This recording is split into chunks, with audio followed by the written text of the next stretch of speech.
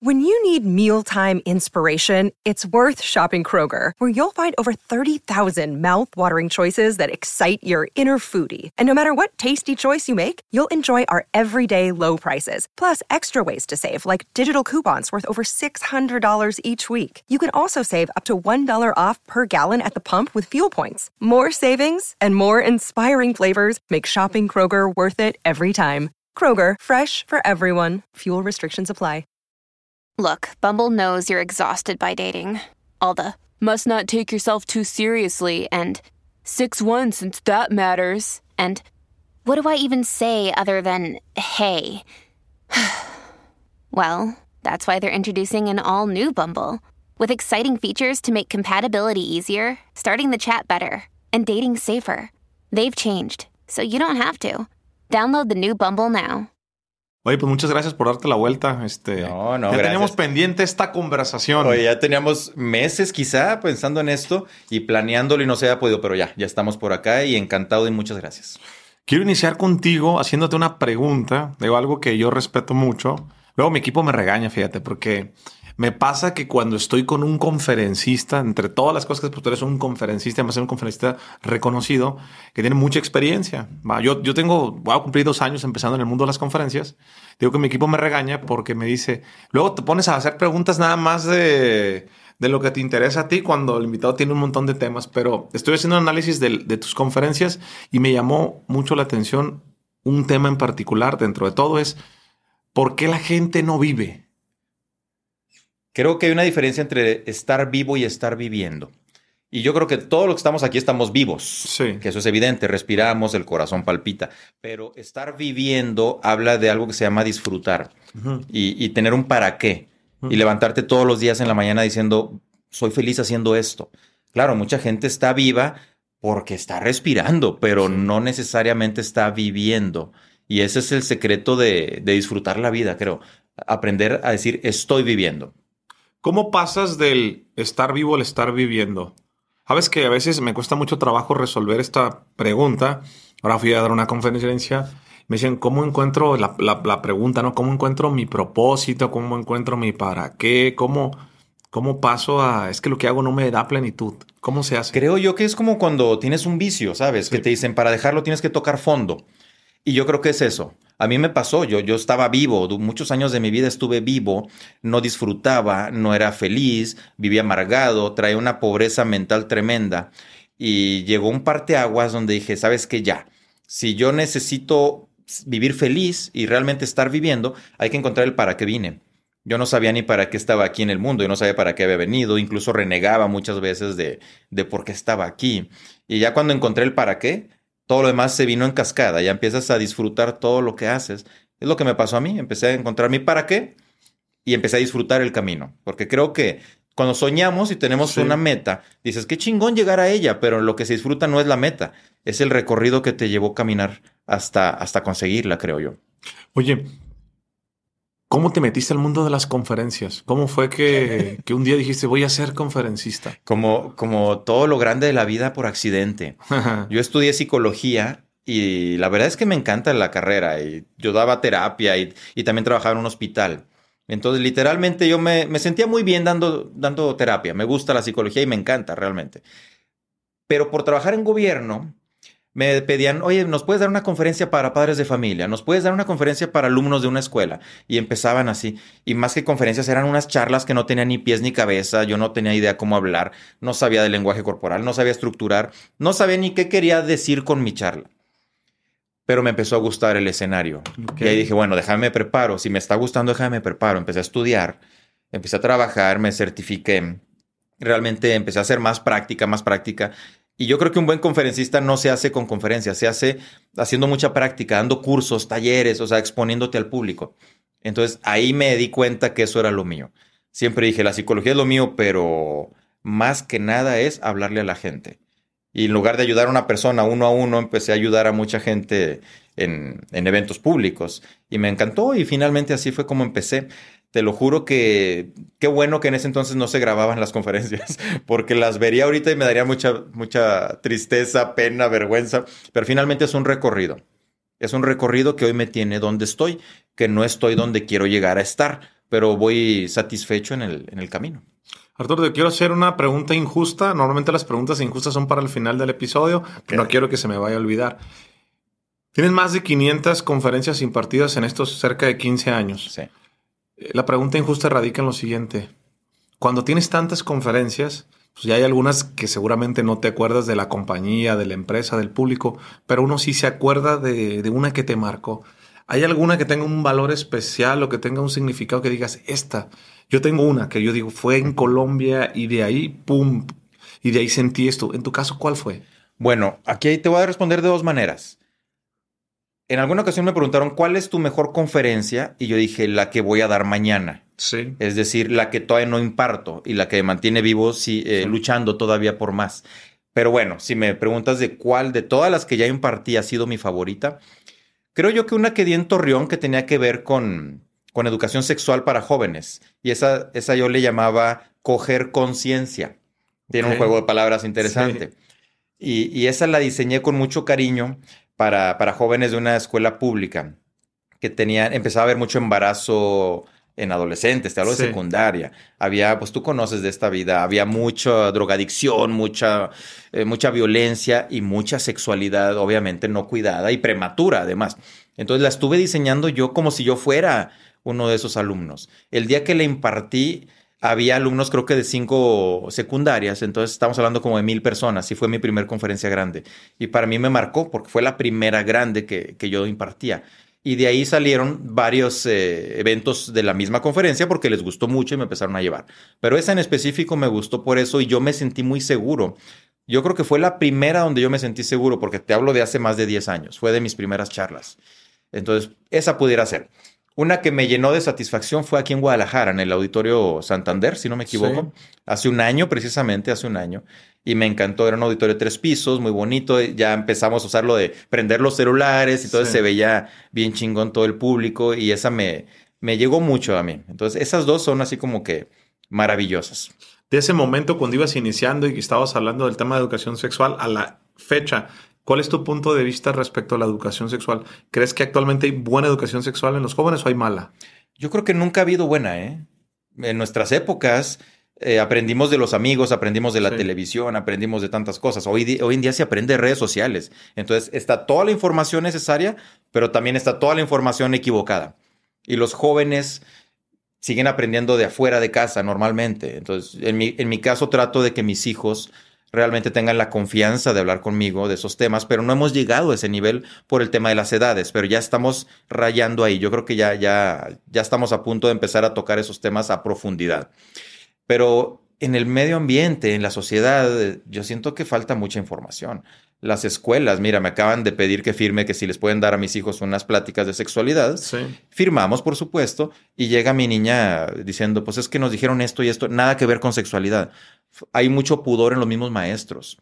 Y como la plática no la iba a dar un especialista, sino los mismos maestros, supuestamente preparan a los maestros, dices, no es para nada. Estamos muy lejos de tener una educación sexual correcta, creo yo. ¿Cómo podríamos tener una educación sexual buena? Primero abriéndonos como padres de familia, primero abriendo la mente desde gobierno, desde maestros, decir, a ver, quítate el pudor, quítate todo este pensamiento de que es malo o de que qué pena y todo esto, ¿no? Creo que la sexualidad es de los temas más naturales que hay y que menos debería tener censura.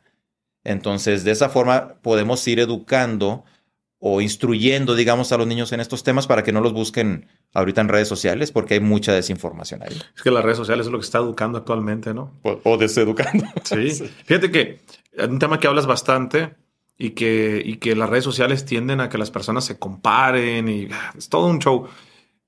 Quiero que toquemos el tema del amor propio. ¿Qué es ese famoso amor propio? Híjole, es mi tema favorito. Es mi tema favorito el amor propio.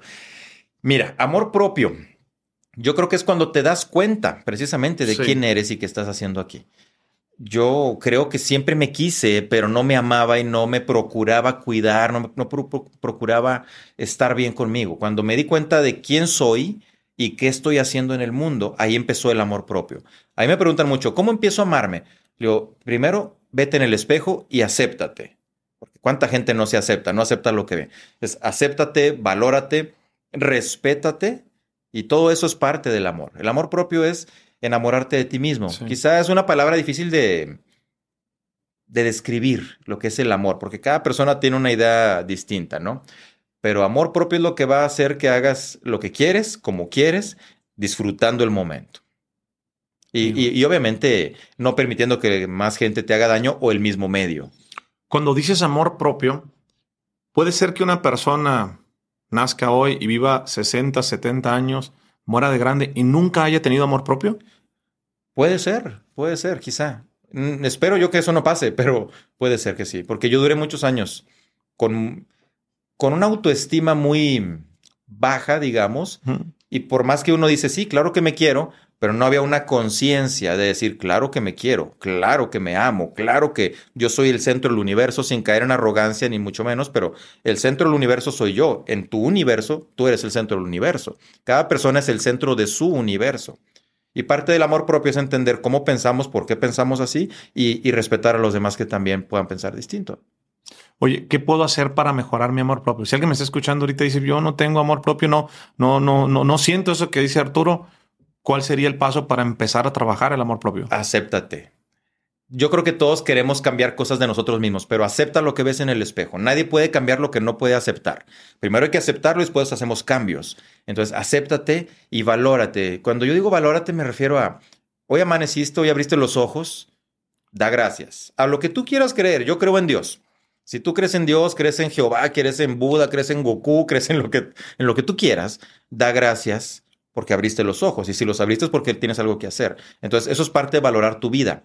Tengo algo que hacer, valoro todo esto que tengo, la salud, por supuesto, y después de ahí ya viene el respeto hacia uno mismo y hacia lo que vamos a hacer. ¿A qué me refiero que vamos a hacer? Okay. Yo tengo que respetar mucho mi profesión, si no, no la podría hacer con amor, ¿va?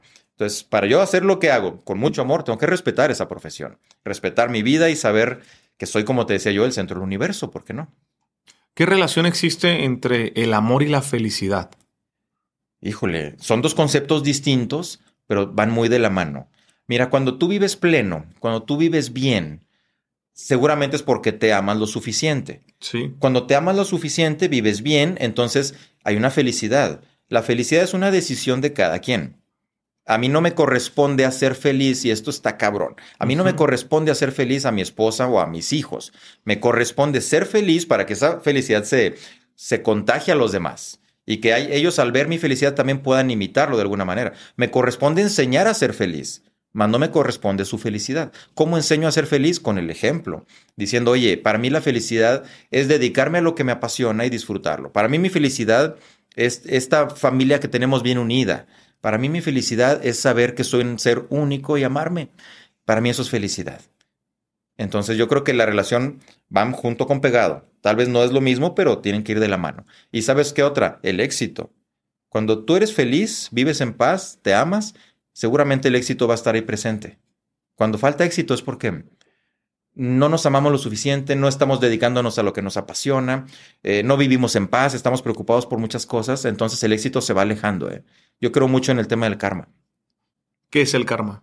Para mí, mira, mi definición personal del karma es que todo lo que avientas para arriba va a caer. Que todo lo que decretas puede llegar.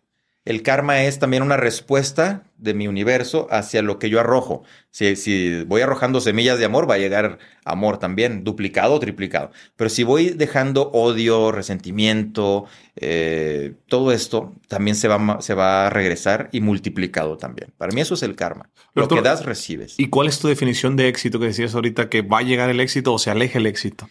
Híjole, me encanta esa pregunta. Es que sabes que si me he dado cuenta de algo, de tener un podcast, es que es muy diferente la definición de éxito de cada persona. Claro. Y yo antes del podcast pensaba que era como más general y no. Que Tengo dos. Okay. Tengo dos definiciones. La primera que siempre digo, para mí éxito es tener una familia feliz, donde estemos felices en mi núcleo familiar, mi esposa, mis hijos, sí. Yo.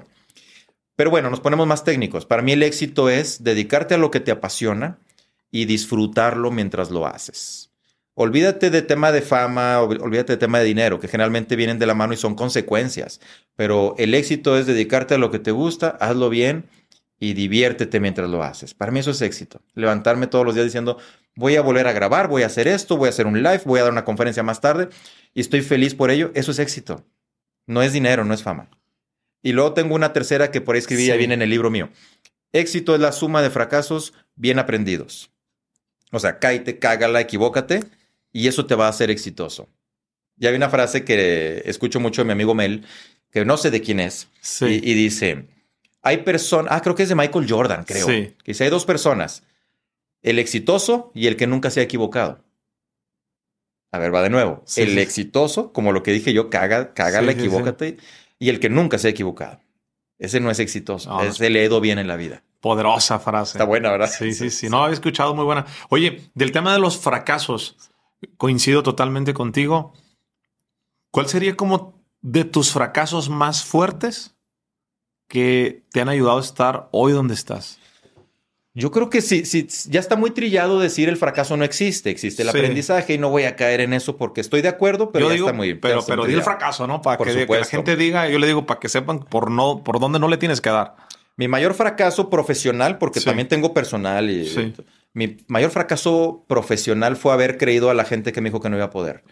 Y se los creí y más o menos 2 años duré creyéndoles, entonces no lo intenté. Seguí cómodamente, muy contento dando terapia porque soy psicólogo, pero yo tenía la cosquilla de dar conferencias. Y cuando me dijeron, güey, ya hay muchos, ya está un César Lozano, ya está un Alex Day, ya está Tony Robbins y todos los que tú quieras. Yo dije, tienen razón. Y aparte tú eres bien desmadroso y vas o sea, no, güey, ¿quién te va a querer oír? Y yo les creí y ese fue mi mayor fracaso. Les creí por 2 años hasta que dije, a la chingada, yo voy por lo que yo quiero. Pero fueron 2 años que pude haber empezado antes. Pero también creo que son los tiempos de Dios. También creo que todo se da en el momento correcto. Sí, por 2, hago mucha empatía contigo. Para mí, yo lo defino igual. Creo que el fracaso más grande que he tenido es el... Yo tardé un poco más años el creer que era empresario, que no era empresario, no con un socio que tuve. Y es muy poderoso porque es una limitante mental que no te permite avanzar. Y fíjate que yo empatizo mucho con tu historia de vida, que también tuve la oportunidad de verla en el podcast con Ayo. Y dije, mira, a pesar de que las historias son diferentes, pero la psique era muy similar. En lo que andábamos distraídos, era muy similar. Entonces dije, mira, qué chingón. Ya cuando tú me invitas, digo, sí, vamos a hacer podcast. Pues tenemos temas muy similares. Y hoy que te veo, donde estás y todo lo que has hecho, digo, wow. Y eso es lo que le transmito mucho a la gente. Sí se puede. Cuando yo les digo, tengo 5 años en redes sociales, me dicen, ¿cómo que tienes 5 años?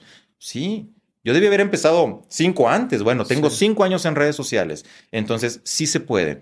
Pero nunca lo hagan por dinero. Háganlo por pasión. Háganlo porque realmente les hace feliz esto. Que no sea porque en la pandemia se te ocurrió comprar una cámara y subir a redes sociales videos. O sea, que sea un llamado. Esto es un tema de un llamado. Que te apasione, ¿no?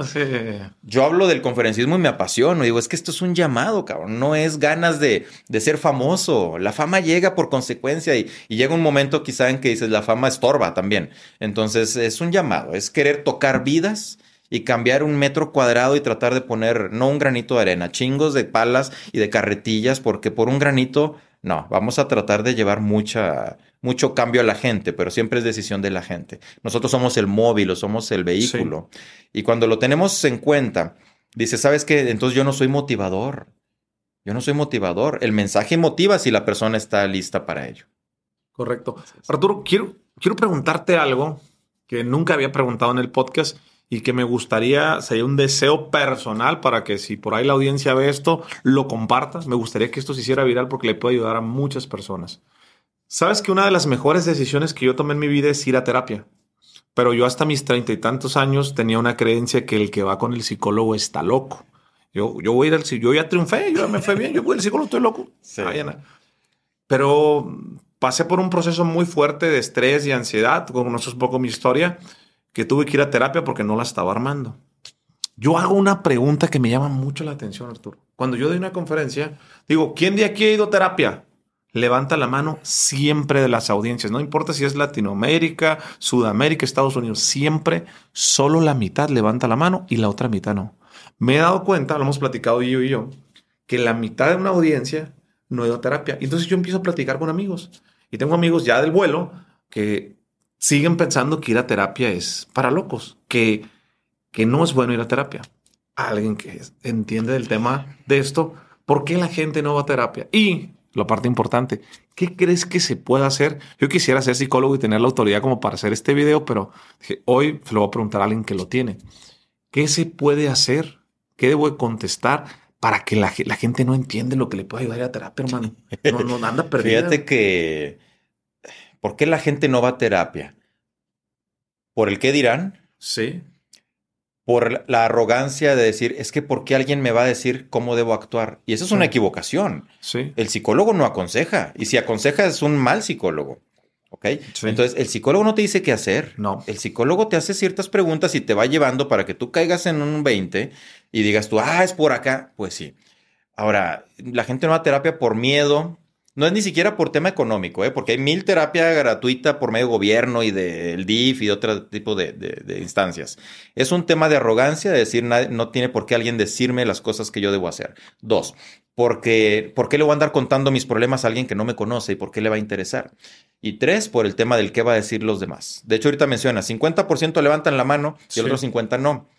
Tal vez sea un 60% el que sí va, porque hay 10% que no levantan la mano por pena. Sí lo pensé. Bueno, no, claro que existe. Sí. Ahora, ir a terapia es para locos, dicen por ahí. No. Para empezar, el término loco nos podrían hasta, yo creo que censurar algo porque ya no se utiliza, ¿verdad? Pero bueno, estamos en el canal. Y hay un lugar para ellos y un especialista para ellos, que es el psiquiatra, no es el psicólogo. Hay una diferencia entre psicología y psiquiatría. Ahora, yo creo que la manera más cuerda de vivir es estando loco. Y lo mejor de estar loco es andar suelto y hacer podcast y dar conferencias. Yo creo que cuando yo quería ser muy serio, Jorge, yo no tenía éxito. Daba conferencias muy serio, dándole gusto a la gente y queriendo embonar en una sociedad y no tenía éxito. Y cuando dije, bienvenida sea mi locura, me quité el saco, la corbata y me empecé a vestir como me conoces y empecé a hablar como me conoces, empecé a tener éxito. Y yo siempre digo, yo soy un loco que anda en busca de cómplices. Pero esto es una parte filosófica, obviamente. Sin embargo, creo que es eso. La locura no la curan los psicólogos, sino los psiquiatras. Y de hecho no la curan, la tratan, ¿verdad? Y la locura hoy en día se llama trastorno de tal. Pero yo siempre recomiendo, vayan a terapia. Yo soy psicólogo, doy conferencias, hablo por muchos lugares y tengo mi psicóloga de cabecera. No la veo cada semana. De hecho, lo hacemos en línea porque ella está en otra ciudad y allá muy de vez en cuando. Pero sigo teniendo un lugar donde irme a sonar la nariz de todo lo que sucede. ¿Por qué un psicólogo tiene que ir con el psicólogo, hermano? No es que un psicólogo tenga que, pero cuando tú das terapia y no la sabes manejar, como me pasó en mis primeros años, yo lloraba con los pacientes. Imagínate que uno de mis primeros trabajos como psicólogo fue en el DIF, Coahuila. Sí. En Casa Cuna, ¿ok? Donde hay niños pues huérfanos, maltratados o abusados sexualmente. Y yo creo que me novateó la psicóloga que me recibió, la que era la jefa de departamento. Sí. Yo acababa de graduarme. Y esta historia nunca la he platicado, está muy cabrona. Porque me dice, mira, esta es la lista de niños con los que tú vas a trabajar. Y venía, ya checo el expediente y le digo, oye, pero ¿quieres que trabaje con ella? Una niña de 7 años que había sido violada por su papá biológico. Biológico, no padrastro. Le digo, no me siento preparado para trabajar con ella. No, pues que sí, para que te llenes de tablas y aprendas. Yo, bueno. Primer sesión que me tocó con la niña, pues yo empecé a trabajar lo que se llama el rapport, que es la confianza que hay entre las dos personas, de otras cosas. Yo nunca toqué el tema del hecho que ella la tenía ahí, que era la violación. Y jugando con ella, en el piso sentados jugando, de repente voltea y me ve. 7 años, la niña, preciosa la niña. Me dice, Arturo, o maestro, o algo así me decía, no me acuerdo. Creo que me dijo Arturo. Me dice, Arturo, ¿por qué mi papá me hizo eso? Verga. O sea, yo me quedé así de... Le dije, ¿me permites tantito? Me salí y me fui al baño a llorar. Fíjate, no me acordaba. Me hiciste que me acordara de algo cabrón. No me acordaba de esa anécdota. Y hoy que tengo una niña de... Bueno, ya un poquito más grande, digo, no. O sea, hoy me pega. Ahorita que me acordé, dije, ay, cabrón, la volví a sentir. Y me fui con la psicóloga llorando. Le digo, no puedo. O sea, no puedo, ve tú. Me dijo, ya no puedo ir yo, ya empezaste tú. Ya me explicó más o menos qué decirle, regresé después de 10 minutos. Yo me tuve que calmar y todo, y ya empecé a trabajar un poco más con ella. Pero imagínate cuando un psicólogo no tiene la capacidad de dejar los problemas ahí, se los lleva a su casa y por eso necesita un psicólogo también. Yo aprendí después de muchos años de dar terapia a llegar a mi casa, sacudirme. Mira, César, se lo escuché a César Lozano. Me dijo, yo llego y me sacudo los pies en el tapete de mi casa y digo, los problemas se quedan afuera. Y eso lo aprendí, lo empecé a practicar y me funcionó. Entonces yo salía de mi casa, bueno, Sí. desde el consultorio, salía del consultorio y ahí me sacudía los pies y decía, aquí se quedan los problemas, porque en casa hay alguien que me está esperando y no merece que llegue yo amargado o triste. Pero sí me tomó por lo menos 5 años de mis inicios de carrera aprender a soltar eso. Arturo, ¿y cómo encontrar un buen psicólogo? ¿Qué elementos debería de tener si alguien dice, bueno, me gustó lo que me dijeron, voy a buscar un psicólogo? ¿Cómo funciona? Es bien difícil. Yo creo que no es que sean malos los psicólogos. Digo, sí, Sí. claro que hay, por supuesto, como Sí. en todas las profesiones. Pero yo podría ser buen psicólogo y tú buen psicólogo y a lo mejor una persona se va a identificar más contigo que conmigo. Entonces yo creo que es con quien hagas un clic emocional. No que haya un tema emocional de cariño porque ahí puedes romper un poquito la sinergia, la dinámica, perdón. Pero sí es con quien hagas clic. Eso es lo importante. Y hoy en día yo ya no doy terapia. Doy mentorías, por mentorías sí en línea y todo, pero les digo, hey, tratemos de que sea de 1 a 2, máximo 3 ocasiones. Ya no es un proceso largo y ya no hablo como hablaba de psicólogo. Sí. Hoy en día hablo al chile, te digo las cosas como las veo y creo que funciona más también. A la gente le encanta que le hables directo y cómo son las cosas. Confrontarla. Mucho el tema de confrontación, claro. Veo que haces mucho contenido, me gusta. He visto algunos reels y TikTok muy virales de contenido de pareja. Sí. ¿En qué momento empezaste a hablar de contenido de pareja? ¿Cómo fue? Pues el público me llevó. Sí. Porque yo siempre he hablado de felicidad, de éxito, amor y de ahí se soltaron. Sí. Alguna vez hace años hice varios videos sobre tema de pareja y creé los 7 pilares de la relación de pareja, que ahorita te los menciono si quieres. Entonces, ¿qué hizo la gente? Empezó a escribirme a redes sociales, mensajes inbox, y yo todavía llevaba lo que son los inbox. Yo todavía respondía los mensajes privados. Ahorita ya no puedo porque ya son muchos. Pero empezaba a ver y todas las preguntas eran de pareja. Arturo, ¿qué hago con mi esposo? Tenemos 40 años de casados. Me golpea. Él no trabaja, yo lo mantengo. Es un alcohólico. Y luego aparte me pone los cuernos. ¿Qué hago? Y me empezó, al principio decía, no, pues mira, y le echaba todo un rollo psicológico. Empecé a quitarme de cosas y le decía, ¿y qué haces con él? ¿Por qué no te valoras? ¿Por qué no te amas? Si tú estás con él es porque tú decides estar con él. ¿Cuál es la codependencia que tienes? Y empecé a contestar más rudo. Y la gente feliz. O sea, me decían, güey, nunca me habían hablado así. Y esto me hizo abrir los ojos. Y siguieron preguntas. Y empecé a hacer contenido de pareja en vista de la necesidad que había.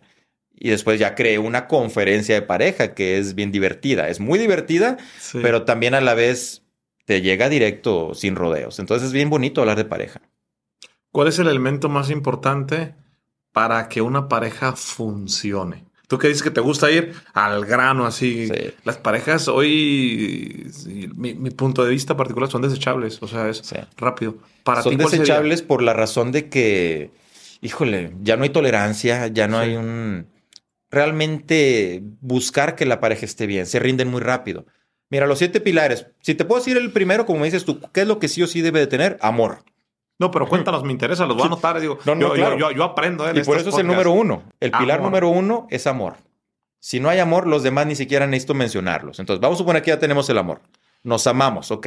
2. Perdón, ¿el amor es antes o después del gusto? Porque pues dicen que el amor entra por... Claro. Sí. Mira, no existe el amor a primera vista y esto va a ser viral. No existe el amor a primera vista. Existe el enamoramiento a primera vista, la atracción y el deseo.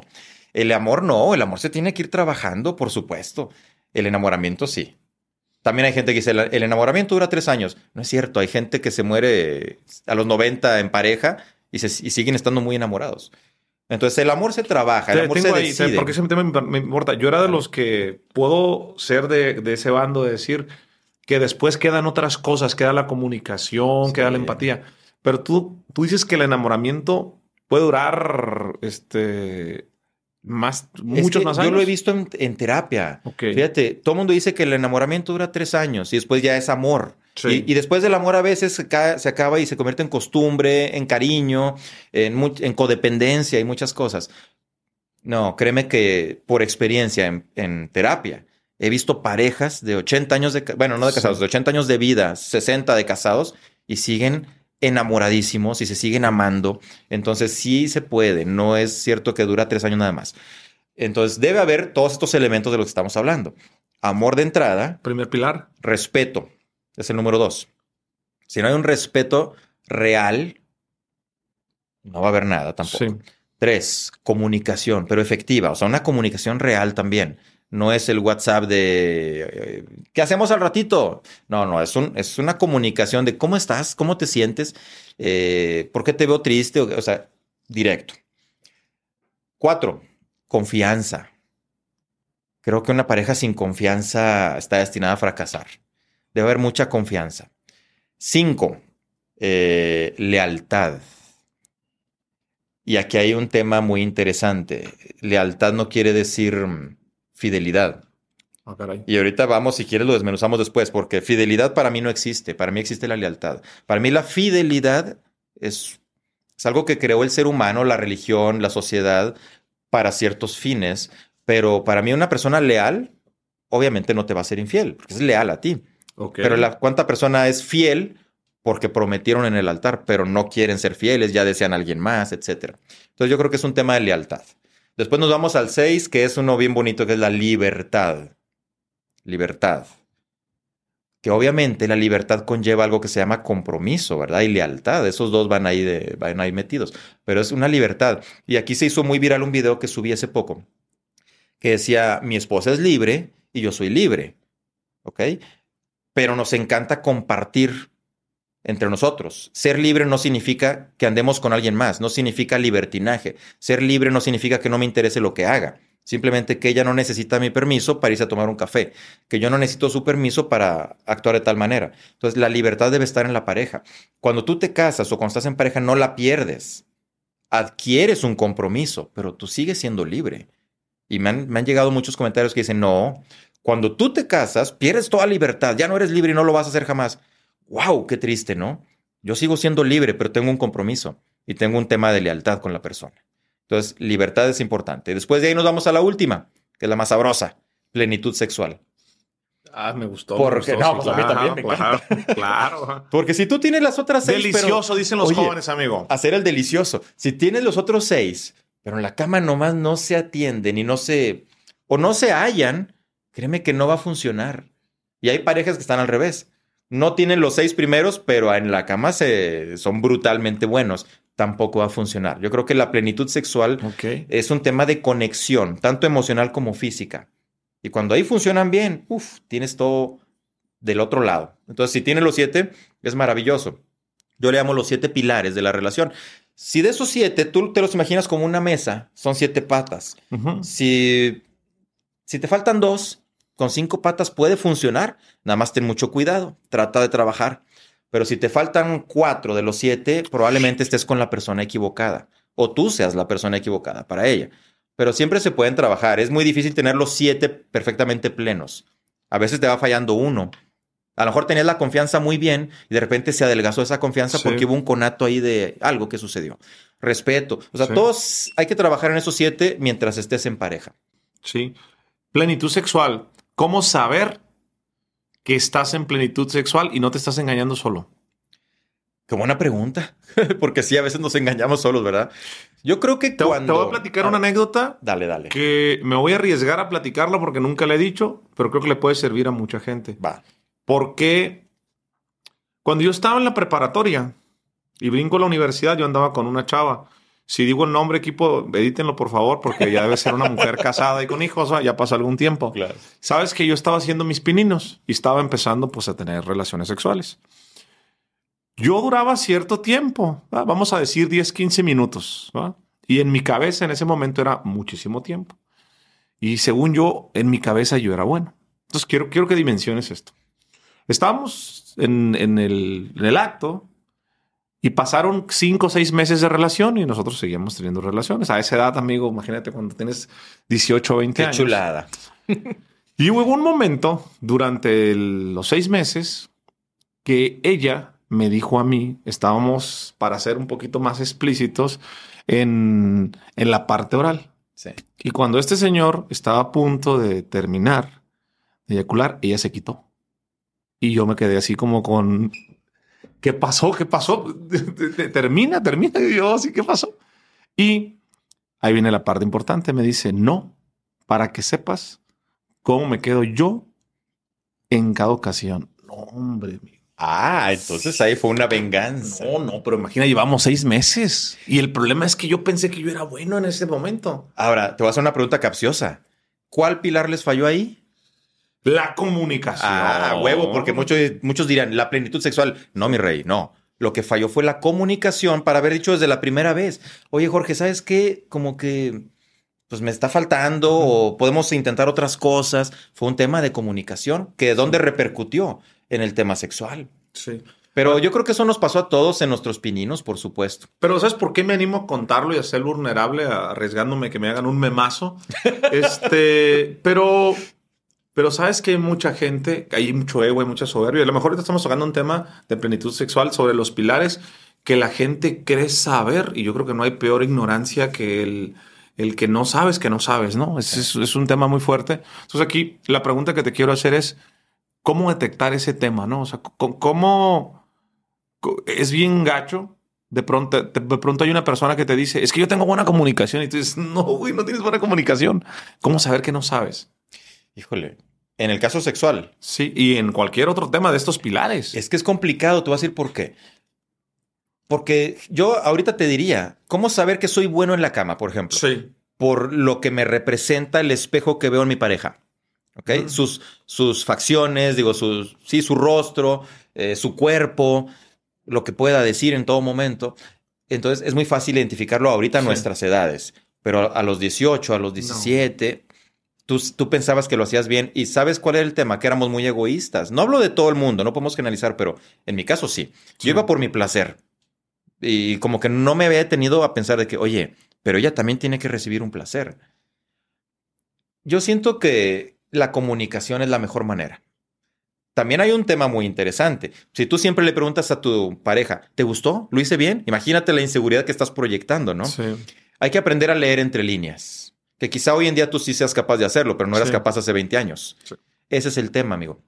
Es complicado a esas edades darnos cuenta si lo estamos haciendo bien o no.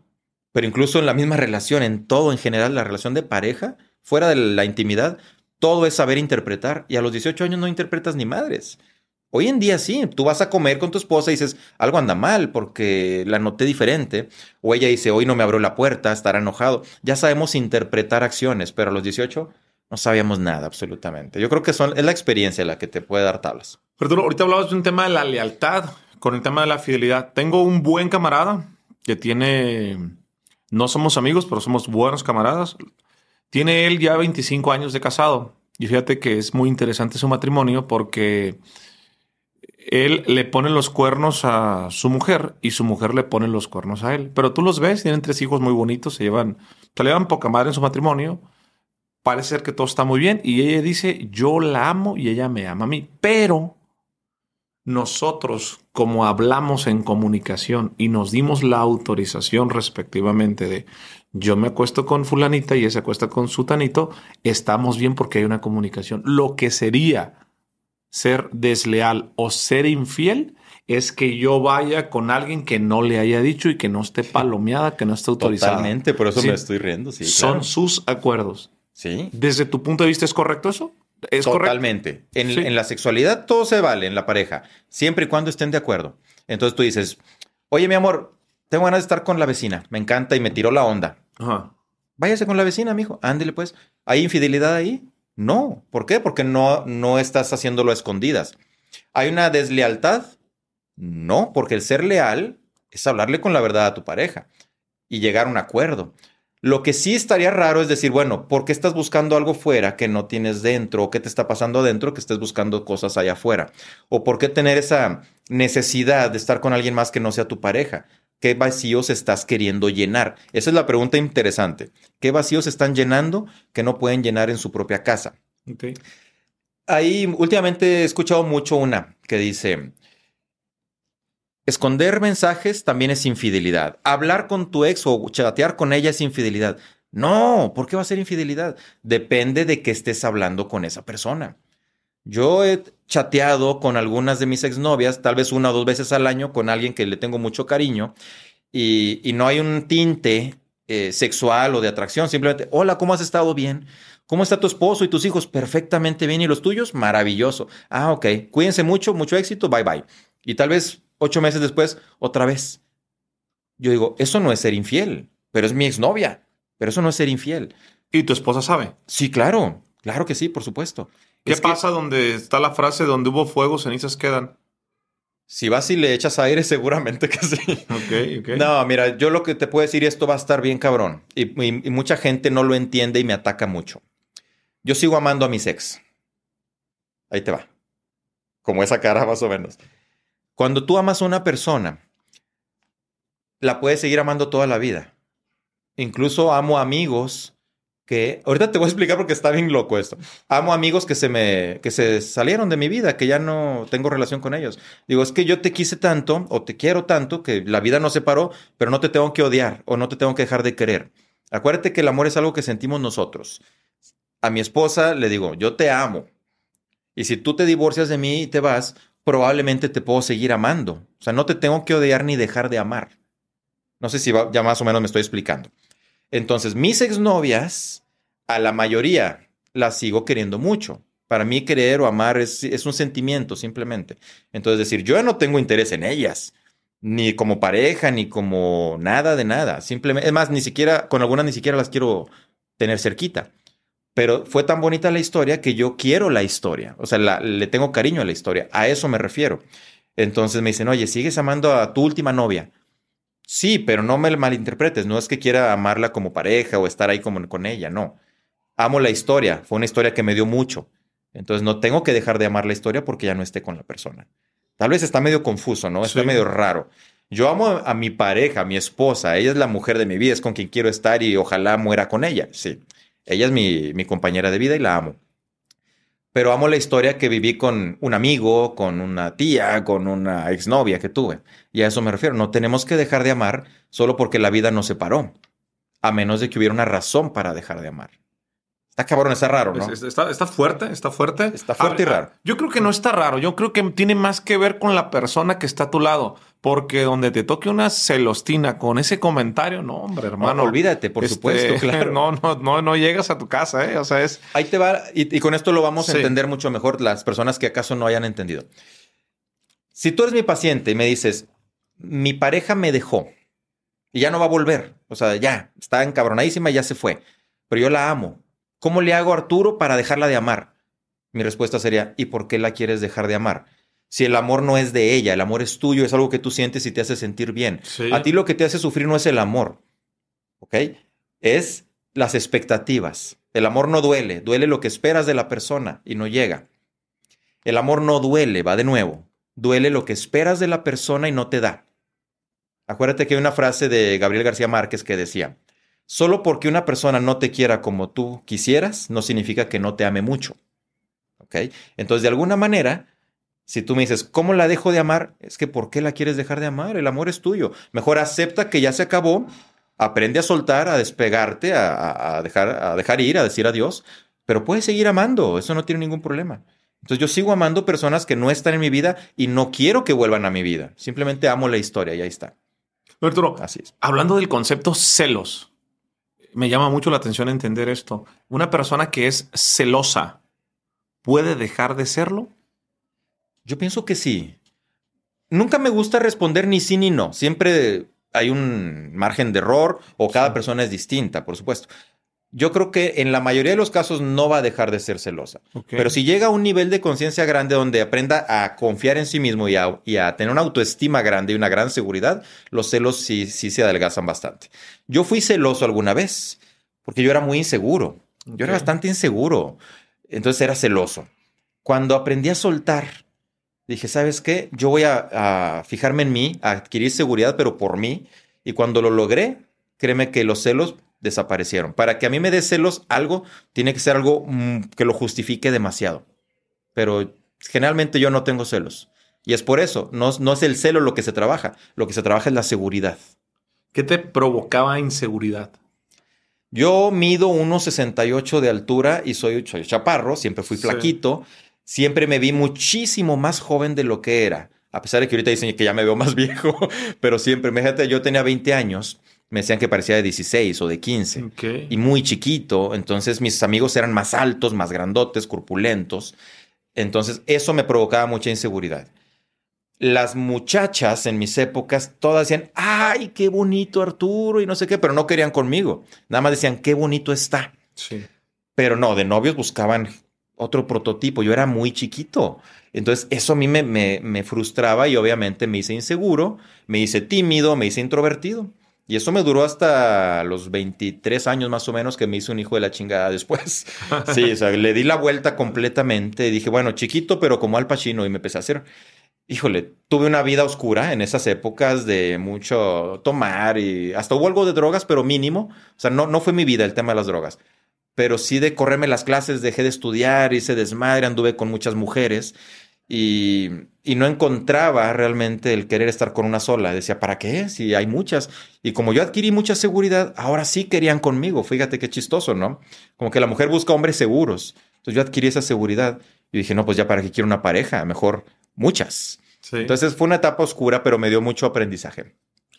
¿Cómo se ve? Tienes 44 años actualmente. Total. ¿Cómo se ve la vida en los 40? Y me gusta hacer esta analogía porque creo que los jóvenes lo que tienen es tiempo y lo desperdician y piensan que siempre van a ser jóvenes y que siempre es buen momento para empezar. Y a veces nos hemos comprado tanto las historias del coronel Sanders y de Ray Kroc de McDonald's que nunca es tarde, pero digo, ay, la probabilidad. Pero ¿para qué esperar, no? La probabilidad. Desde tu punto de vista, creo que queda claro, para mí eres una persona exitosa, tú te consideras una persona exitosa. Sí. A los 40 años es un buen momento. ¿Cómo se ve la vida a los 40 años? ¿Buen momento para tener éxito? ¿Vas tarde? ¿Vas bien? Yo creo que el éxito es una decisión que vas tomando conforme vas madurando, pero hay chavos a los 20 años que ya son muy exitosos porque decidieron serlo. Creo que el éxito no tiene edades, es un tema de decisión y hacerlo, o sea, decretarlo y hacerlo. A los 40 yo lo que veo es ya un tema de claridad. O sea, yo veo el mundo con mucha claridad. Sé por qué estoy en el mundo, sé cómo funciona el mundo. Y eso lo veo a los 40, no los veía a los 30. Nunca lo vi a los 30 ni a los 20. Entonces veo una vida mucho más plena que ya está alejada de placeres innecesarios. Hoy en día yo hablo mucho de eso también, del tema del placer y del ego. El ego todos lo tenemos. Pero el ego nos hace pedir muchas cosas que van a darle placer a lo que no necesitamos. ¿Estás de acuerdo con eso? Desde un simple mejor carro, hombre. Desde, oye, ahora quiero cambiar el carro y me lo merezco. Cómpratelo. Si puedes, cómpratelo. Pero cómpratelo sabiendo que no lo necesitas y que le estás dando de comer a tu ego. Eso es bueno, no pasa absolutamente nada. Tampoco te voy a decir, anda todo el tiempo en un carrito viejito porque con ese te puedes mover y ya. No. Dale de comer a tu ego, date lo que tú te mereces, pero sabiendo que no es una necesidad, es un placer, ¿va? Entonces, a los 40 años yo veo mucho ya eso. Yo ahorita también estoy por querer cambiar mi coche y todo, claro, pero entiendo muy bien que no lo necesito. Y hoy en día me puedo ir a comprar una camiseta de 20 pesos o una de 2,000 pesos, y me da totalmente igual. Ya no busco una marca, ya no busco quedar bien con la gente. La gente hace mucho tiempo que dejé de darle gusto y me empecé a dar gusto a mí. Y eso es a los 40 años. Por ahí tengo un video viral que decía, a mis 40... dejé de responder mensajes rápido. Dejé de darle gusto a la gente. A los 40 dejé de preocuparme por lo que diga mi familia. A los 40 empecé a disfrutar más una puesta de sol. A los 40... Y menciono muchas cosas. Entonces yo lo resumo como un tema de conciencia. A los 40 yo abrí mucho la mente y estoy muy feliz y me gustan lo que estoy haciendo o lo que estoy siendo. Acuérdate de una frase preciosa que dice, el ser humano no es, el ser humano está siendo. El ser humano nunca es, porque eso es una etiqueta. Simplemente está siendo. Y la etapa que yo estoy siendo en este momento me está gustando mucho. Cosa que no tenía hace 10 años. Dejó de importarte el qué dirán y el qué piensan de ti, ¿no? ¿Cuánta gente no vive por el qué dirán, no? Y se está moviendo sobre esto. ¿Crees que tenemos que llegar hasta los 40 como para entenderlo? ¿Sabes que yo tengo 38 y tengo que ser honesto contigo? Hace algún par de años empecé a entender estos conceptos de decir... Ojalá la gente lo entendiera más. ¿Es posible creo que debemos llegar a los 40? ¿Cuál es tu punto? No. Hay gente que llega a los 60 y nunca lo entendió. Y hay gente que a los 28 ya lo tiene muy claro. Aquí la idea es abre tu mente. Y si las personas que nos estén viendo, que sean de 20 años, de 25, de 18, de la edad que sea, vayan abriendo su mente, vayan haciendo conciencia. Entre más pronto lo entendamos es mejor. Te mentiría si te dijera, no me preocupa lo que diga la gente de mí. La gente que dice eso, creo yo que no es cierto. A todos nos preocupa. Y hoy que estoy lleno de haters, claro que me afecta, pero me afecta a nivel profesional, pero no a nivel personal. A nivel personal, aprendí a quitarle la energía o a no darle mi energía y mi paz a lo que no me va a sumar. Sí. Eso sí lo aprendí, pero siempre te va a afectar que alguien hable mal de ti. Por supuesto que sí nos preocupa el decir, no quisiera tener tantos haters. Y lo a manera profesional digo, pero qué bueno que los tengo porque me hacen crecer. Entonces hay como dos conciencias diferentes. ¿Qué piensas de tus haters? O sea, ¿qué te dicen? ¿Cuál es como su bandera de ataque hacia tu persona? Pues bien pendeja, pues tú ya sabes que los haters simplemente te dicen cualquier... no sé, simplemente, estás mal, pendejo. Gracias, pero dime por qué, cabrón. O sea, son puros insultos. Sí. A mí me encantaría tener haters de los que te dan argumentos. Sí. No estoy de acuerdo que usted diga que puede amar a su exnovia. Y no estoy de acuerdo porque al decirlo le está faltando al respeto a su esposa por esto y esto y esto y esto. Me encantaría. Me encantaría que alguien me debata con ese tipo de argumentos, pero no los hay. Los haters suelen ser como fans de closet, ¿no? Sí. Porque a veces están más pendientes los haters que los fans. De repente los fans no se han dado cuenta que andas haciendo, el hater sí te está siguiendo y te está chingando la vida. Bueno, la idea es que no te chingue la vida. Entonces, ¿qué opino de ellos? Bienvenidos sean y quiero más y me divierten mucho. Me divierten mucho y se les agradece porque gracias a ellos se crece también. Sí, te ayudan a crecer. Y ¿sabes qué? Esto es bien interesante. Mis haters son los que más necesitan mis mensajes. Como yo hablo mucho de amor, de plenitud, de éxito, mis fans tal vez no los ocupen tanto como mis haters. O sea, una persona que odia, que está viendo ver cómo chingar y que está nada más criticando, es la gente que más necesita amor y más necesita plenitud. Hablando del amor, hay una institución, un concepto, una sinergia que es el matrimonio. Arturo cree que el matrimonio es para toda la vida. ¿Cómo lo concibes? Creo que el matrimonio, estoy casado. Yo viví en unión libre 5 años porque nos embarazamos de novios. Nos fuimos a vivir juntos. Y de alguna manera no quisimos casarnos para no echarle una culpa al producto que era mi bebé, mi primer hijo, ¿no? Sí. Claro que sí decíamos, es que sí nos queremos, sí, pero vamos, que no sea por esto. Sí. Nos esperamos 5 años, ya había nacido también mi niña, o sea, nacieron mis 2 niños. Y luego ya dijimos, ¿sabes qué? Nos encantó vivir juntos, queremos, nos amamos, estamos a gusto, nos casamos. Y así fue. Hay un video que dice, yo no creo en el matrimonio, yo creo en el amor. ¿Ok? El matrimonio, tú lo has dicho, es una institución y los religiosos dicen es una unión que se hace entre las dos personas y Dios. Sacramento, sí. Es un sacramento. Entonces, y yo soy católico, Jorge. Yo también crecí con esas ideas y todo, y claro. Entonces yo respeto mucho el matrimonio. Pero por la experiencia en mi profesión he entendido que más que el matrimonio lo que importa es el amor. Hay mucha gente que están juntos y ya no se aman, y ya no quieren estar juntos, no se toleran, pero dicen, yo prometí ante el altar. Entonces se joden la vida. Y yo no creo que Dios valore mucho eso. Yo creo que Dios valora más a alguien que vive en unión libre, amándose, haciendo el bien entre ellos y disfrutándose.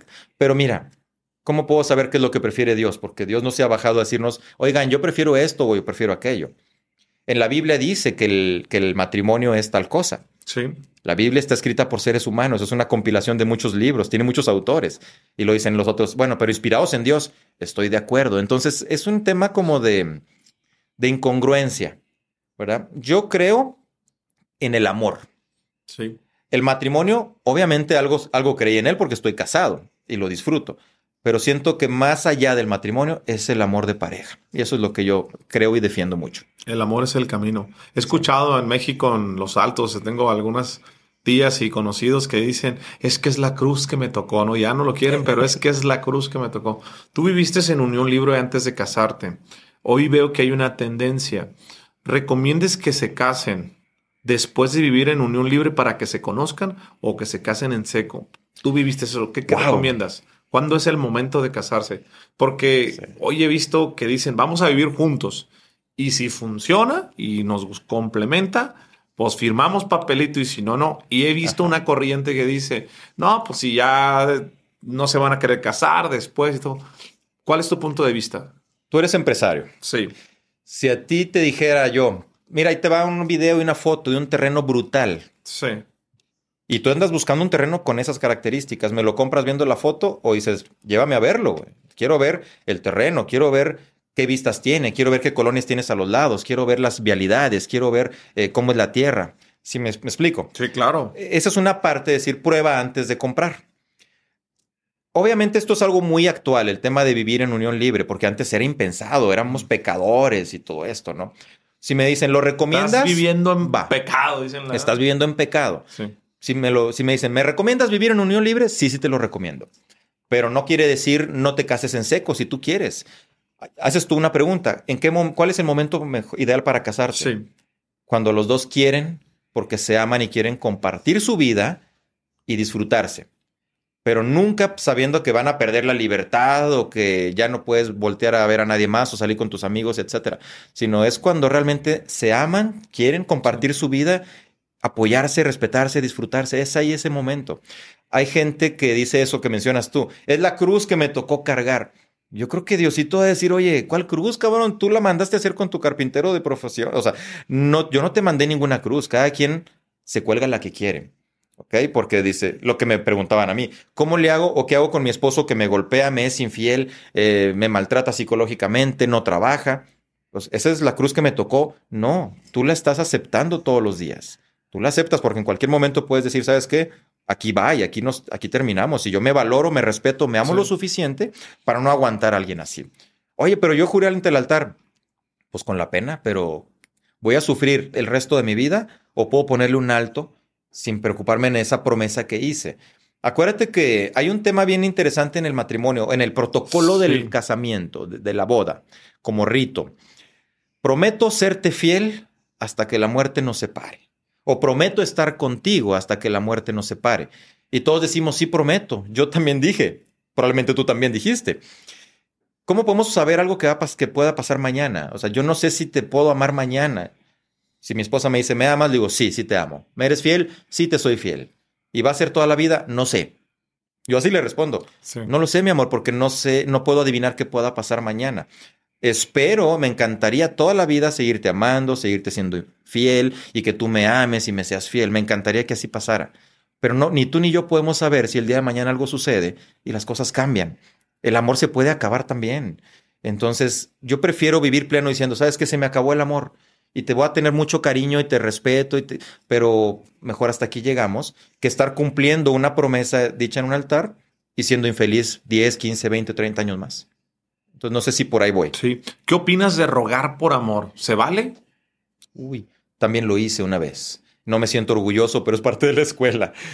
Una sola vez rogué. Literal rogué.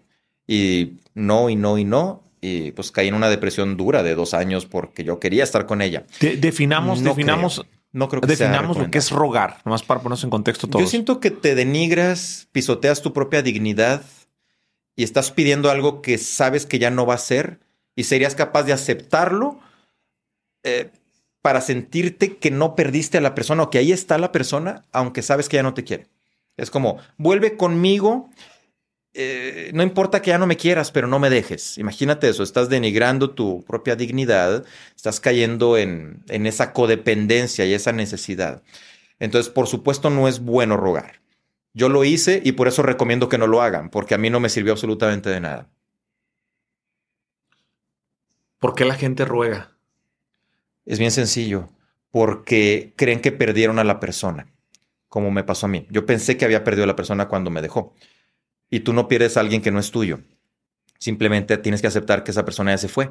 Y como decíamos hace 15 minutos, puedes seguir amando a la persona, aunque no esté, pero tú no necesitas que esté ahí. O sea, básicamente eso es una codependencia.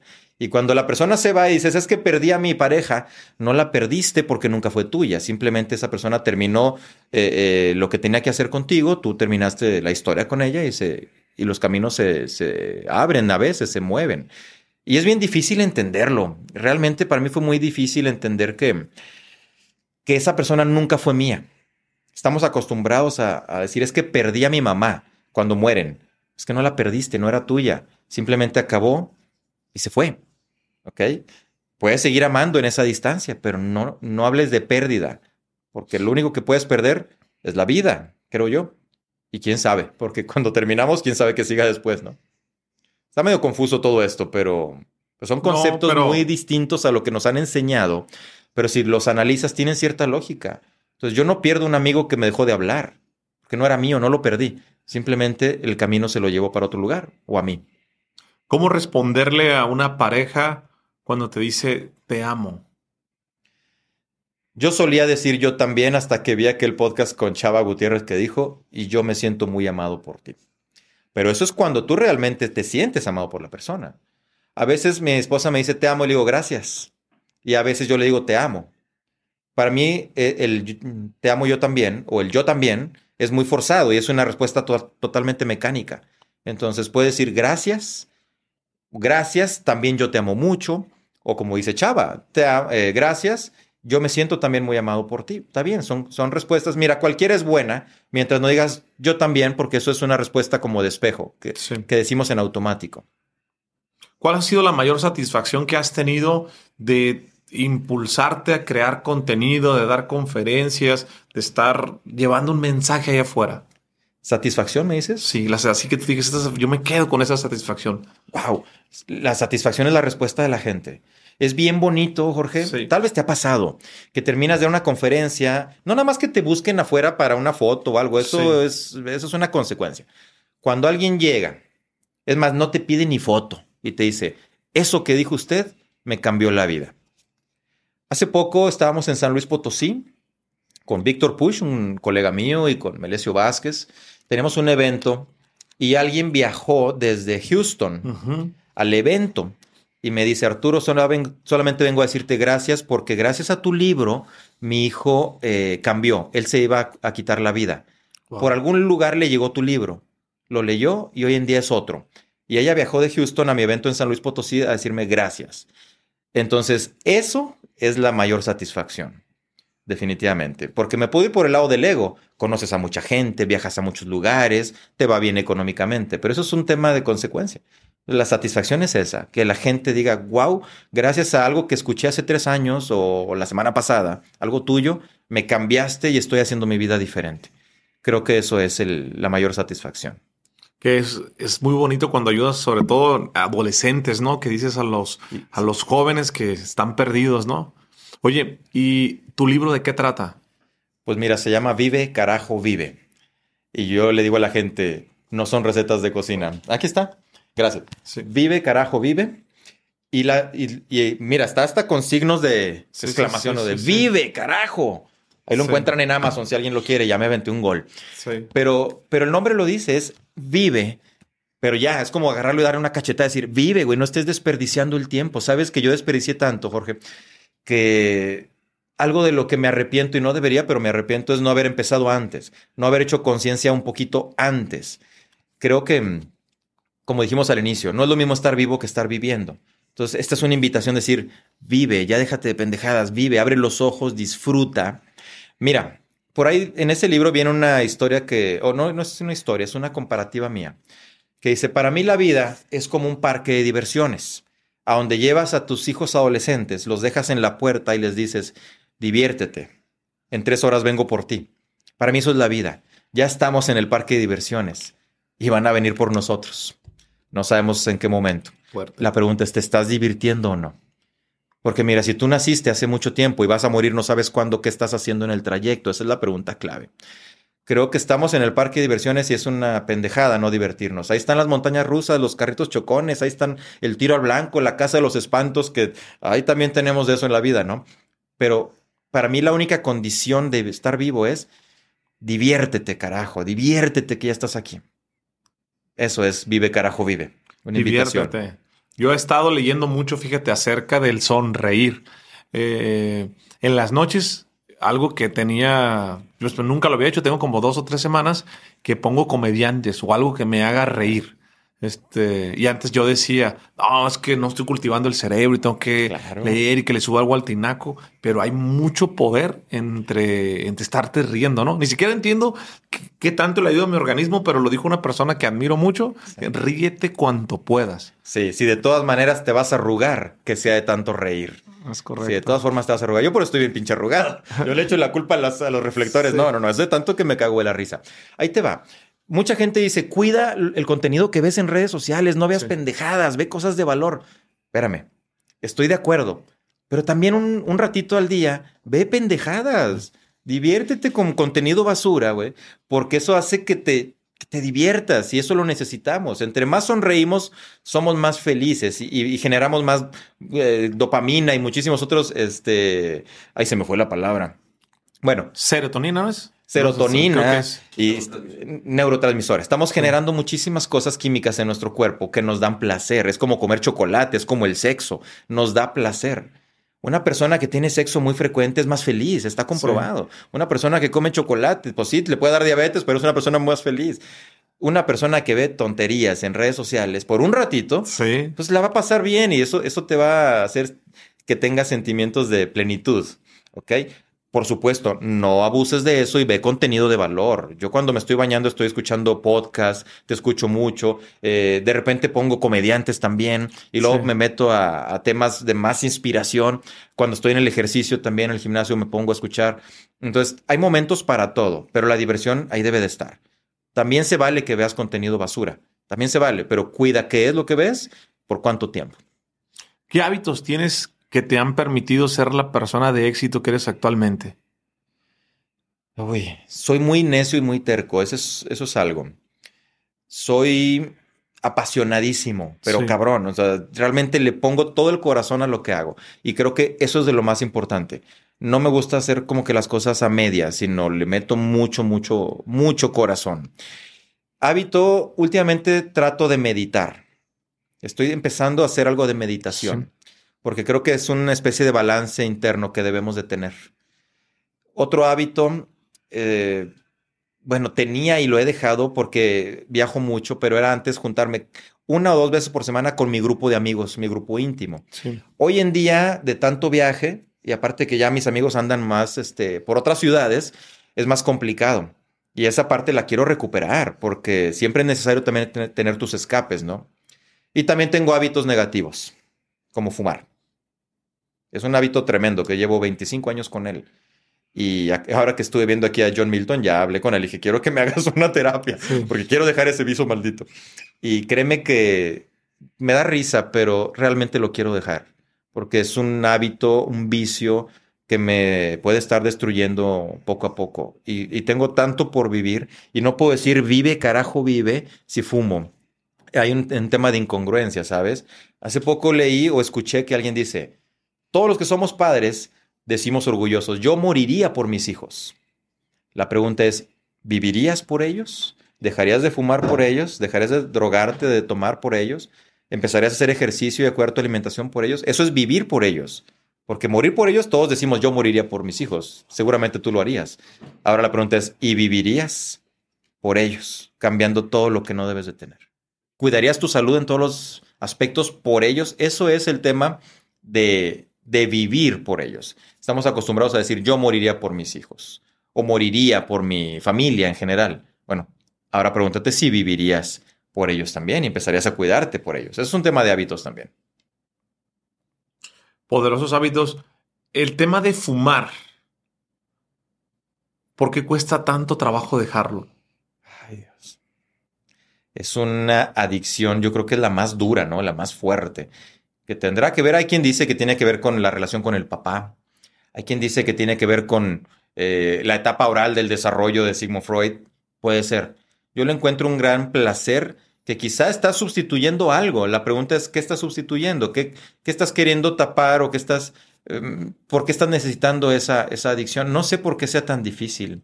A mí se me ha complicado tremendo. Y imagínate, más de 20 años de fumador. Sé que estoy bien, hago mucho ejercicio y lo he hecho toda la vida. Me siento muy bien. Pero quizá no estoy tanto por dentro, ¿verdad? Por tanto tabaco. ¿Por qué es tan difícil? Yo creo que la adicción se va generando porque genera un placer inmediato. Sí. Uno busca generalmente el placer inmediato. Y para mí es eso, me levanto y luego quiero saciar ese placer. O terminas de comer y luego al cigarro. O terminas de estar en la cama con tu pareja y quieres un cigarro. O sea, el cigarro funge como un placer inmediato para muchas cosas. Yo cuando me di cuenta que estaba enfermo por el tabaco es cuando empiezo a fumar sin necesitarlo. Nada más de la nada. Como que, oye, ya duré 2 horas sin fumar. Déjame fumo. Y a veces terminaba de comer, que el cigarro es muy rico cuando terminas de comer. Es como que ahí me da mucho placer. Y luego ya me iba y me lo fumaba y regresaba y lo decía, ya fumé. No me acuerdo. Pues déjame fumo. Entonces dices, oye, entonces ya está cabrón. Es bien difícil dejar el cigarro. Lo entiendo como algo que no es imposible, pero está cabrón y requiere mucho valor. O de los vicios más complicados de dejar. Sí, total. Hablando de los miedos, ¿a qué le tienes miedo? Creo que hay muchas cosas, pero una muy presente y más actualmente es a la muerte de alguien que ame mucho. Mis padres, mi familia en general. Creo que eso le tengo pavor, le tengo mucho miedo. No me permite, digo, no me imposibilita seguir en mi vida y seguir haciendo cosas. No es un miedo que me paralice, pero es un miedo que está presente. Y también es un miedo que está presente porque sé que va a pasar. O por lo menos al rato voy a recibir una llamada que no deseo escuchar, pero va a pasar finalmente, a menos de que yo me vaya primero, ¿no? Pero yo creo que es eso. Si te dijera que no tengo miedo al fracaso, también te mentiría. Me da miedo no lograr lo que tanto estoy soñando, porque yo estoy soñando muy en grande. Creo que es necesario soñar y sudar para conseguir. Pero como yo sueño muy en grande, sí hay un cierto miedo de no llegarlo a alcanzar. Creo que sí pasa eso también. ¿Qué sueñas, Arturo? Sueño tocar a mucha gente, porque yo soy muy feliz dando mis conferencias, cursos, charlas. Claro, sueño mucho con llegar a muchas masas. Mi referente siempre fue mi querido amigo César Lozano. Y yo lo escuchaba mientras yo viajaba, lo escuchaba cuando iba a mi trabajo. Yo tenía sus discos de todas sus conferencias y yo escuchaba todo lo que él hablaba y yo decía, wow, yo quiero hacer eso. Yo quiero hacer eso. Y hoy en día lo estoy haciendo, pero quiero llegar a ese nivel de decir, oye, estoy llegando a demasiadas masas y eso es lo que todavía no logro. Sí he dado conferencias para miles de personas, por supuesto, pero me falta más, quiero más. Y lo quiero para sentir la satisfacción de tocar a más personas. Hoy en día tengo un club que se llama Club de Ovejas Negras. Okay. Y se llama así porque yo siempre digo, sé una oveja negra, porque blancas hay muchas. Sé diferente, haz algo distinto. Y es un club que se llama Ovejas Negras. Y nació precisamente por la idea de tocar más vidas, pero tratar de ayudar a que cambien. Entonces nos reunimos 2 veces al mes por Zoom. Son sesiones que tenemos de 2 horas cada 2 semanas. Trabajamos muchos temas de amor propio, muchos temas de superación personal. Ayudamos mucho el tema del desapego, el victimismo que es tan de moda hoy en día. Entonces trabajamos mucho y ver cómo la gente va cambiando. Y me dicen, Arturo, qué bueno que creaste esto. Porque no soy yo quien las cambia, es el grupo en general. Todos hablamos, todos compartimos. Y eso también me da mucha satisfacción. Y quiero más, quiero que crezca ese club.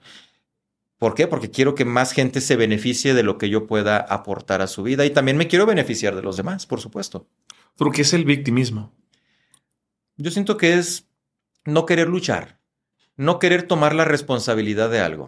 ¿Ok? Entonces, fíjate que me rompieron el corazón y pues es más fácil estar tirado en un sillón llorando y sufriendo y decir ya la vida para mí no vale nada.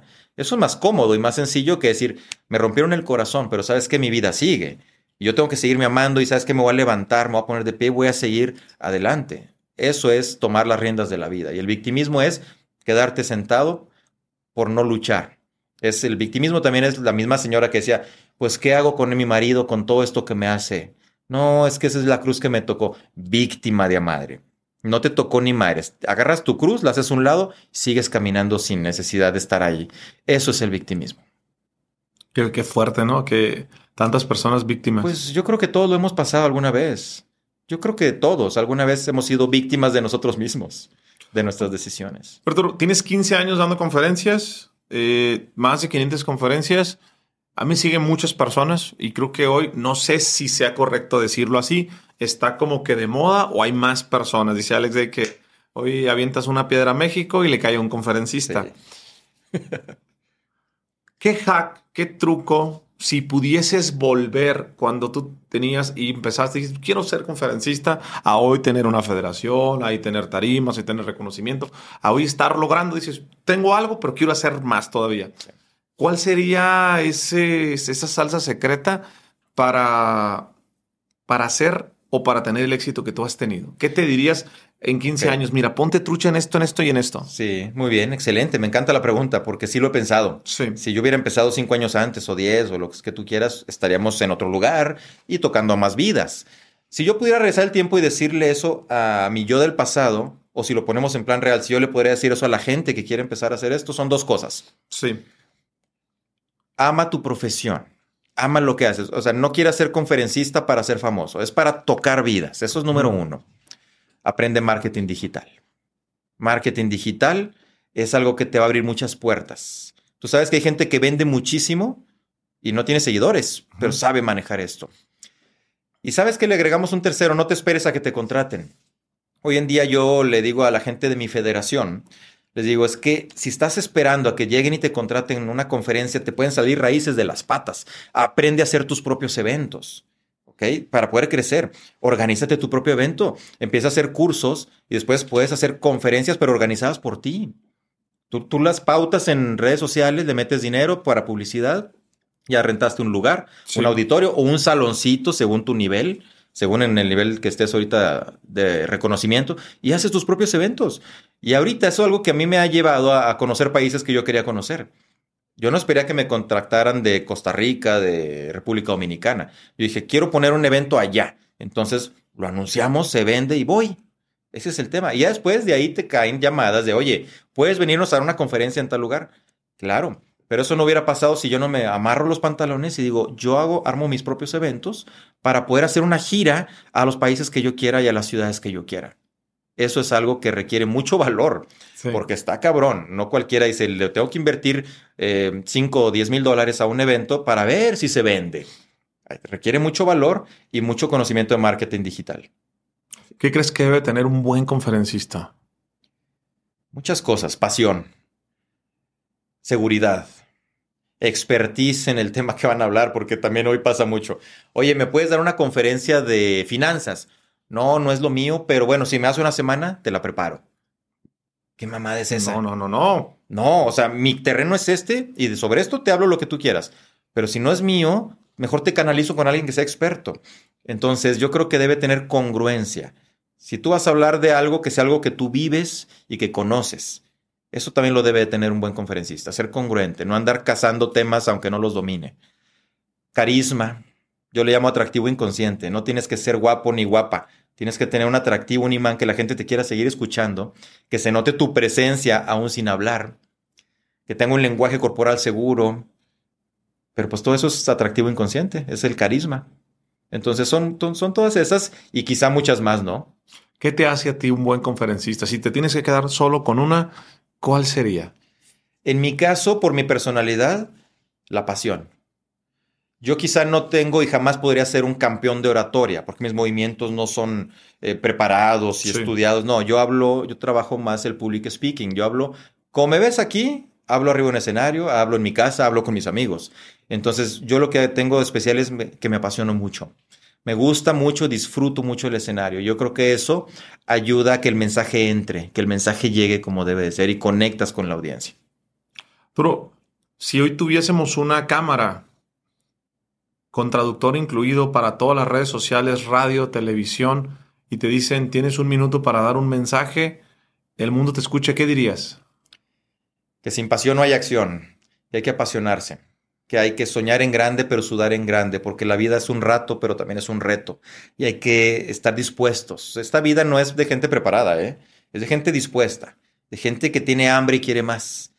Pero también creo que siempre hay que buscar la felicidad. La felicidad personal, no quedar bien con la gente porque nunca lo vamos a lograr.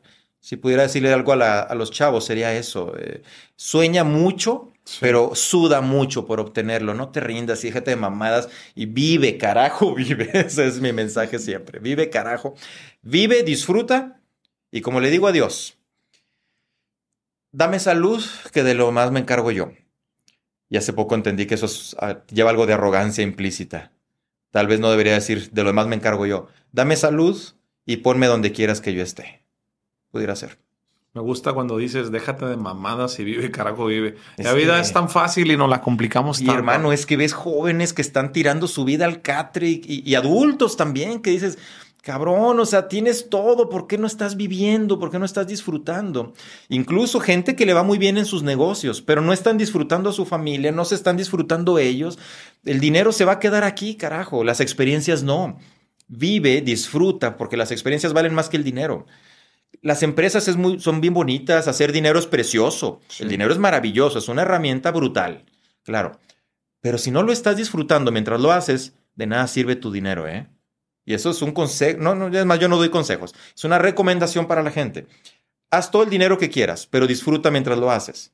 Si no lo estás disfrutando, el dinero no vale para nada. Me gusta. Sí. Oye, si fuera tu último día en este mundo y tú que te gusta vivir, vive, carajo, vive. Esta pregunta para ti me da mucho morbo, la verdad. Sí. Y te dicen que es tu último día, pero te dan la oportunidad de cenar con una persona viva o muerta. ¿Con quién te gustaría cenar y por qué? Alguien que le gusta vivir tanto y que tiene un libro que se llama así. Tu último día lo tienes que vivir con una persona, solo una persona. ¿Quién sería? Mi esposa. Es mi compañera de vida. Porque mis hijos al rato se van. Y no estaban antes de nuestra historia. Yo te podría decir mil cosas, ¿no? La parte filosófica, la parte... yo soy muy fan de Pedro Infante, de Joaquín Sabina. Yo te puedo decir que Freddie Mercury. Sí. O te podría decir no sé, mil cosas. Pero si hoy fuera mi última cena, pues mi esposa, cabrón. Mis papás también son parte maravillosa e importante, pero pues mi esposa, con ella es con quien estaría. Coincido contigo. Sí. Mi estimado, para las personas que no te conocen, que quieran saber más de tu libro de las ovejas negras, que se me hizo muy disruptivo, muy marquetero, que quieran tener proximidad contigo, que haya hecho resonancia esta entrevista, ¿cómo te pueden buscar? Muy bien. Obviamente en redes sociales, en todas. Bueno, no todas. Tinder no la tengo todavía. Sí. Y está casado, ¿eh? Sí, no, aquí está. Mira, aquí está. Sí. Yo no niego la cruz de mi parroquia. YouTube, Facebook, Instagram, TikTok. Arturo Blackaller. Con que pongan Arturo Black como negro en inglés, va a aparecer. Aparece porque soy de los primeros que aparecen ahí, o quizá el primero. Entonces, Arturo Blackaller en todas las redes sociales. Me pueden mandar un inbox o pueden escribirme a contacto@arturoblacaller.com. Por ahí lo que necesiten. Quieren unirse al Club de Ovejas Negras. Quieren unirse a la Federación Internacional de Coaches y Conferencistas y se dedican a esto. Todo eso lo podemos platicar con muchísimo gusto. Si me siguen en redes, pues ahí les puede gustar mi contenido o me pueden odiar y también serían bienvenidos los haters. Me van a ayudar a hacer crecer. Pues mándale un saludo de mi parte. Nos vamos vamos a cenar con las esposas. ¡Saludos! Okay, round 2. Name something that's not boring. A laundry? Ooh, a book club. Computer solitaire, huh? Ah, sorry, we were looking for Chumba Casino. That's right, ChumbaCasino.com has over 100 casino-style games. Join today and play for free for your chance to redeem some serious prizes. ChumbaCasino.com. No purchase necessary. Void where prohibited by law. 18+ terms and conditions apply. See website for details.